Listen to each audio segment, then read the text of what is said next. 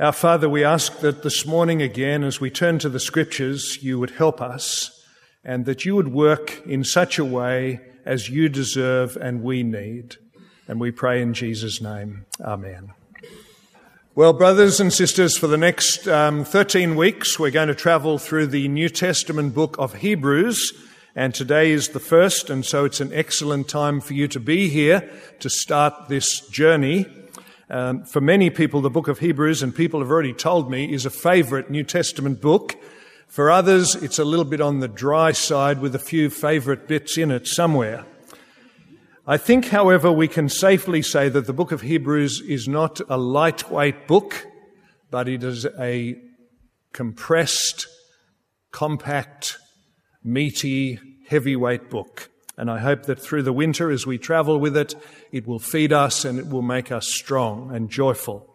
Now, by way of introduction, a few thoughts for a few minutes.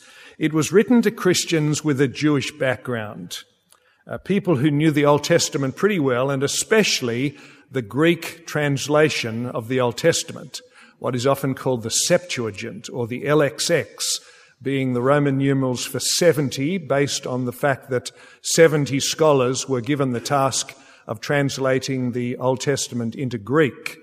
And this is the translation that seems to be well known because it's the one that is regularly quoted. Now, because the Jewish temple was still operating, and we can assume or deduce this from chapter 10, verse 2, which makes a very clear references to the sacrifices still going on, we can conclude that the letter was probably written before 70 AD, when the temple was bulldozed. And most scholars put it at around 63, 64 AD. And the rituals of the temple, of course, were a big draw card still for these Christians who were Jews by background, because the temple was providing a huge, multifaceted, multi-sensed experience. If you were to drift back to the temple, you would be there for the big building, not your little home group. And you would be experiencing the sacrifices and all the sights and the sounds and the smells of the great temple. And you see that now these new converts who've put their faith in Christ are being asked to trust somebody whose life has gone and whose death has gone and who can't be seen and can't be physically heard.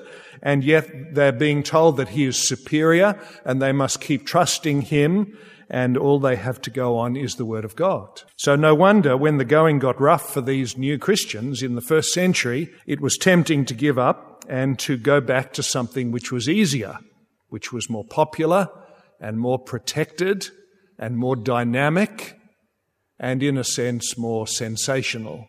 One writer says that the Hebrews, the people to whom this letter was written, were facing three great pressures, and many of you this morning will identify with all three of them. One of the pressures is a kind of a passive danger, and that is to just be weary of the faith, just be fatigued in believing and following.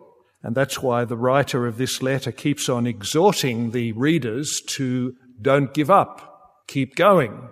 The other pressure or great danger for these Hebrews was a more active danger, and this was the active temptation to give in to rebellion or to reject the faith. And that's why the warnings are there. If you turn your back now on Christ, it'll be more serious for you. And the third pressure is the outward danger of just being persecuted or seriously tested for your faith. And so the writer says some of you have already experienced the loss of your property. And that's why there are so many encouragements in the letter of the Hebrews, calling on the people to hang on and to trust a very great Christ, and better things are ahead which will outweigh all the losses. Now, these, I think, are permanent pressures, and that's why the letter has been a great encouragement, challenge, and blessing to so many Christians over the centuries. Who, of course, wrote the letter? Well, we can be pretty sure that it wasn't the Apostle Paul because of chapter 2, verse 3, which says that this salvation was confirmed to us by those who heard him. And you'll see that the writer is distancing himself from those who heard him. The writer is basically saying, I didn't hear him. I've heard from those who heard him. So this writer is not an apostle. Paul, of course, took great pains to reveal himself in the letters as being the writer and the apostle, so that people would know that the letter was his and could read it with confidence. But here the writer makes no such claim, so we can be pretty sure that it's not the Apostle Paul, and the language is very different from Paul's as well. Now, there are many theories on the author. Some people have thought that it was Barnabas, some people have thought that it was Apollos, but in the end we just don't know. And we know that this author was a very fine pastor because he knew how to warn as well as to encourage. He knew how to say the hard things as well as how to say the soft things. Now, if you want to get your head round the letter as a whole as we begin the whole thing, I want to suggest to you that the first chapters are really asking the readers to hang on to the word that they've been given. If you can imagine taking your children to the Easter show, and your children are sort of 12, 13, 14, 15, and so they're capable of being told, go and enjoy yourself. But you say to your children, I want you to go and enjoy yourself, but we are meeting back on this very spot at 4:00. The lift home is at 4:00 from here. And so the children are able to run, as it were, through the Easter show, and there are many things to enjoy, and there are many things to be distracted by, and there may be even so many temptations. But the important thing they need is to keep the message in their head that this is where we're to be, and this is why we're to be there. And the writer of Hebrews is saying, make sure the message of Christ dominates in your head. And the second bit of Hebrews is basically a call to appreciate or grasp what Christ has done on the cross. And again, this would be like the parent at the Easter show saying to the children, I'm giving you a little piece of paper. It doesn't look much. It's not looking impressive. But if you carry this piece of paper wherever you go, it will give you the rides you want. It'll give you the show bags you want. It'll give you the lunch that you want. It may not look much, but it opens the doors. And the writer of Hebrews is saying that the work that Christ did on the cross, it may not look as impressive to you as what's going on in the temple next door. But actually, this work of Christ is the work that opens all the doors and all the privileges and all the blessings, and you must keep trusting in Him.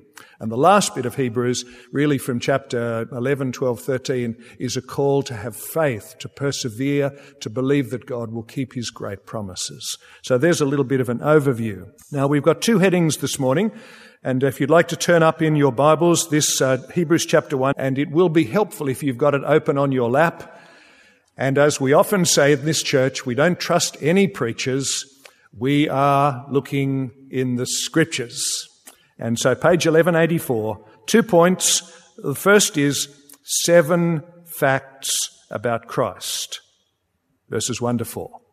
Second point, 7 quotes about Christ, verses 5 to 13. Well, let me read again verses 1 to 4. In the past, God spoke to our forefathers through the prophets at many times and in various ways, but in these last days He's spoken to us by His Son, whom He appointed heir of all things, and through whom He made the universe. The Son is the radiance of God's glory and the exact representation of His being, sustaining all things by His powerful word. After He had provided purification for sins, He sat down at the right hand of the Majesty in heaven. So He became as much superior to the angels as the name He has inherited is superior to theirs. Now, friends, there's a number of reasons why the original readers and we today need to understand Jesus. First, of course, He is superior to all that is Jewish in His person and His work. And so if the readers continue to settle for the Jewish ritual, then they are basically settling for the signpost, which is pointing them to Christ, who's the destination. They're settling for the signpost, missing the destination. And the second reason that the original readers and we today need to get the greatness of Christ clear is because we need to be clear when we are faced with Jesus' humility that He is great, and when we're faced with His invisibility, that Christ is great. In other words, there is a call, you see, from this letter. Is there anybody out there who's prepared to go by what God says? Is there anyone who's prepared to keep going in the Christian life by what God says to us? Because it'll be enough. But if you fall into the trap of thinking, well, I need more, well, you may be misled. So that's why chapter 1 verse 1 says, in the past, God spoke in many ways and in many times. And you can think of all the Old Testament prophets in the Old Testament and all the situations where God spoke and all the documents of the Old Testament. But in the last days, and the last days, as you know, is the days that we're in, between the resurrection of Jesus and the return of Jesus, he has spoken by his Son, or the original language says he has spoken in Son. I write to you in ink. I speak to you, says the writer, in Son. In other words, I'm presenting him. He's the way I'm speaking to you, says God. So Jesus is not just the new messenger in a long line of messengers, he's the message. He's not just one book on the library shelf, he's the library. He's the story of the library. And the writer says, I'm going to give you 7 facts about Jesus which will really stretch your mind and heart. And if there's anyone here this morning and you've got a small view of Jesus and you think that he's just a man who lived, just look at what the writer says. Look at verse 2. First of all, Jesus is the heir of all things. Everything belongs to him. He will inherit everything. Think of what you plan to inherit. Think of what your children are one day going to inherit. In the end, everything will end up with Jesus. Second, he's the agent behind the universe. It says, through whom he made the universe. The Old Testament tells us that God made the universe through his word and through his wisdom, and now we're being told that word, that wisdom is a person. Everything was made through Jesus. Third, verse 3. He is the radiance or the representation of God's glory. He's not just reflecting it like a mirror, he is producing it. He is the glory. He shines himself, and he is the portrait or the picture of God himself. He is the visible God. The fourth thing he tells us about Jesus in verse 3 is that he sustains all things by his powerful word. He upholds, he carries, he governs the world. It's not random, it's not self-propagating. He sustains the world, and he does it with his word. And when you think about it, there is a lot happening in the world. There's a lot happening in the cosmos. There are planets that are turning. There are solar systems that are going through transformations. And across our little planet, there are massive things happening to do with tides and wind and births and breeding and all manner of things happening across our creation. And Christ sustains it. He tells it what to do. Fifth, he provided purification for sins, or we might say he provided forgiveness, he provided salvation, he provided an answer for our sin. It's an unusual phrase, purification for sins, but it's very suitable for the Hebrews who are the first readers. And as we'll see in later chapters, the Jewish ritual had to be done every day, all the time. But for Jesus, he finished his job for all of us on one Good Friday. Number 6. Verse 3, he sat down at God's right hand. The right hand, of course, being the place of honor, the place of power. He sits because his work is done. He's not like the Old Testament priests who turn up at work and stand and stand and stand, and then when they finish their lives, they die. No, Jesus has finished and sat down at the right hand of God. Incidentally, there's only one reference in Hebrews to the resurrection, and that comes in chapter 13. And you might wonder why the resurrection doesn't get a lot of attention in Hebrews. And the real reason is that the writer is interested in presenting Christ, who died and was exalted to the throne. So it almost fills in the whole picture by saying he didn't just rise, he was exalted to the right hand of the Majesty on high. And then the 7th fact about Jesus in verse 4 is that he's therefore superior to the angels. He's superior to the heavenly beings, even though they are heavenly, and even though they revealed God's message. And the reason that Jesus is superior to them is because he's their maker, and because he is the message, and because he is the one and only Saviour, and especially because he is the Son. Now, friends, do you see what this first little section, which we could spend a whole morning on, in fact we could spend a whole month or maybe a year on, just verses 1 to 4, it's basically telling us that if you want to find out something about how God communicates, or about the creation, or about salvation, you just can't understand it without Jesus. He's the key to the communication, He's the key to the creation, and He's the key to the salvation. He is supreme, superior. He is the greatest. I was reading through the week that when the Muslims call out their familiar phrase, Allahu Akbar, that the phrase Allahu Akbar is actually a very clever phrase because it doesn't just say Allah is great. It actually says Allah is greater. It's a comparative. And if you were to ask greater than what, greater than who, they would say greater than you name it. But you see what the writer of Hebrews is saying. He's moving into the theology of superlative. He's basically saying Jesus is the greatest. He is supreme. He is superior. There isn't an area in revelation, creation, or salvation which He isn't completely, comprehensively in charge of. He is the greatest.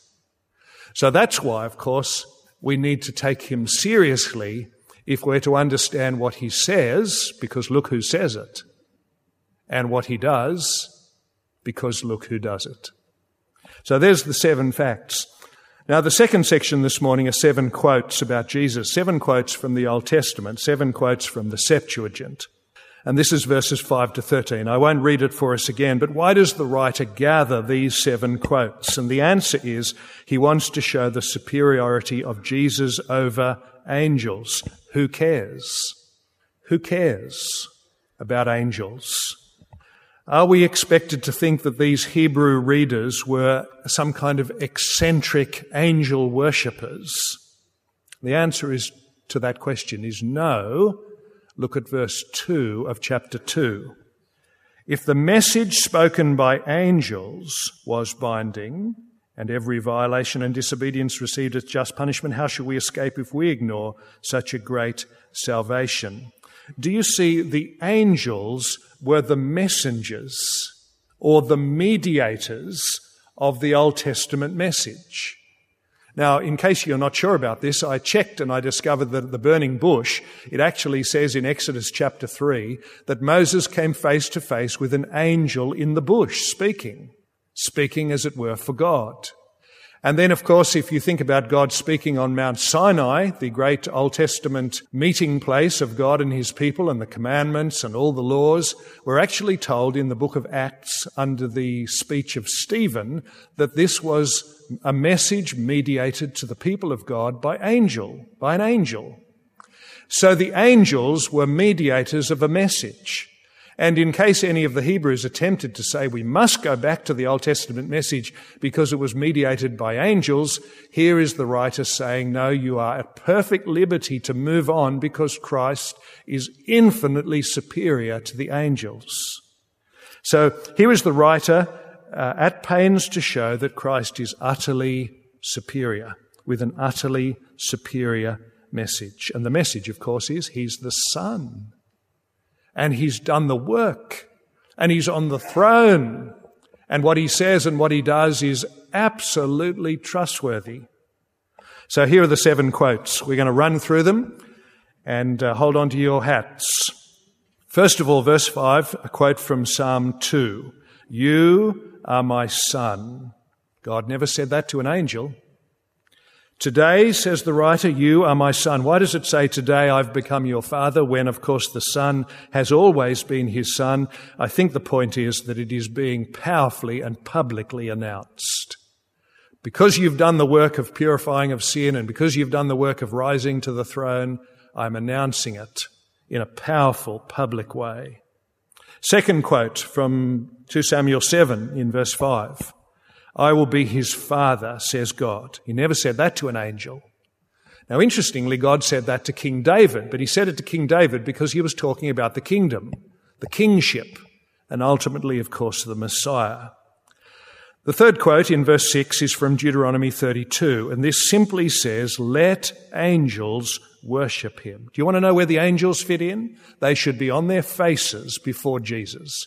They should be on their knees, Jesus is so superior to an angel that an angel should be on his face before Christ. And when it speaks of the firstborn in verse 6, it means, of course, the one with priority. Fourth quote in verse 7 comes from Psalm 104, and it says, "The angels are winds or fire," which simply means that they've got a job to do in creation, but they're part of creation. The fifth quote, verses 8 to 9, comes from Psalm 45, and it says, "Your throne, O God, is forever." And this quote is attributed to Jesus. Your throne, O God, O Jesus, is forever. Originally, of course, it was said to God's chosen king, but here it is being said of Jesus, who is king and God. And you'll notice that Jesus is anointed with the oil of joy or gladness. I really like that. He is a joyful king. He is a rejoicing king. He is a glad king. Quote number 6, verses 10 to 12. It comes from Psalm 102. It says, "Everything will perish, but you, O Lord, remain." The creation will go and be replaced or renewed, but you, O Lord Jesus, you remain. Again, this is directed to Jesus. And the seventh and the last quote in verse 13 is from Psalm 110, which is the most quoted psalm in the whole of the New Testament. And it's the quote that says, "Sit at my right hand." Well, he never said that to an angel. He might have said to the angels, "You should worship," or "You should serve," but he says to Jesus, "You must rule, you're on the throne." And in verse 14, he finishes by saying, "Angels are ministering spirits." They are servants. Jesus is the King. So, friends, do you see there is a comprehensive contrast being painted between the angels and their mediation and their messenger role, and Jesus and his mediation and his messenger role, and the comprehensive contrast is that he is on the throne and the angels are just part of the creation to worship him and to serve. I was interested to see recently that when Sir Michael Parkinson interviewed Sir David Frost, and then later Sir David Frost interviewed Sir Michael Parkinson, and they got the opportunity to ask one another about their careers interviewing the famous of the world.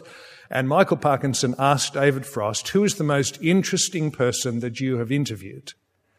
And before he answered, in my mind, I raced around the hundreds and hundreds of people around the world who David Frost must have interviewed, from kings and presidents and just everybody. And amazingly and interestingly, David Frost said, "The most interesting person I've met is probably the evangelist Billy Graham." And he said, "The thing that sticks in my mind from the interview with Billy Graham is that I said to him in the course of the interview, 'Surely your God, if he is good God, surely our God, if he is a good and loving God, will in the end make it possible for everybody to be saved. Everybody will be okay. Everybody will be included.'" And Billy Graham's answer to David Frost was, "He is God. He doesn't do what you want him to do. He doesn't do what I want him to do. He does what is right. He does what he decides is right."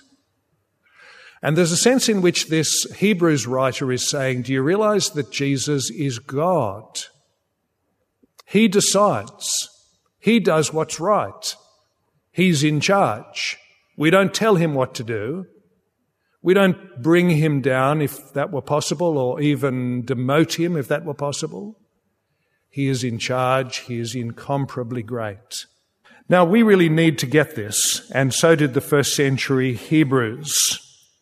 They needed to see how great Jesus is as the superior, supreme mediator, because they're about to be faced with his ministry. And they need to recognize that in his lowly, humble ministry, he is still, by identity, the King of Kings.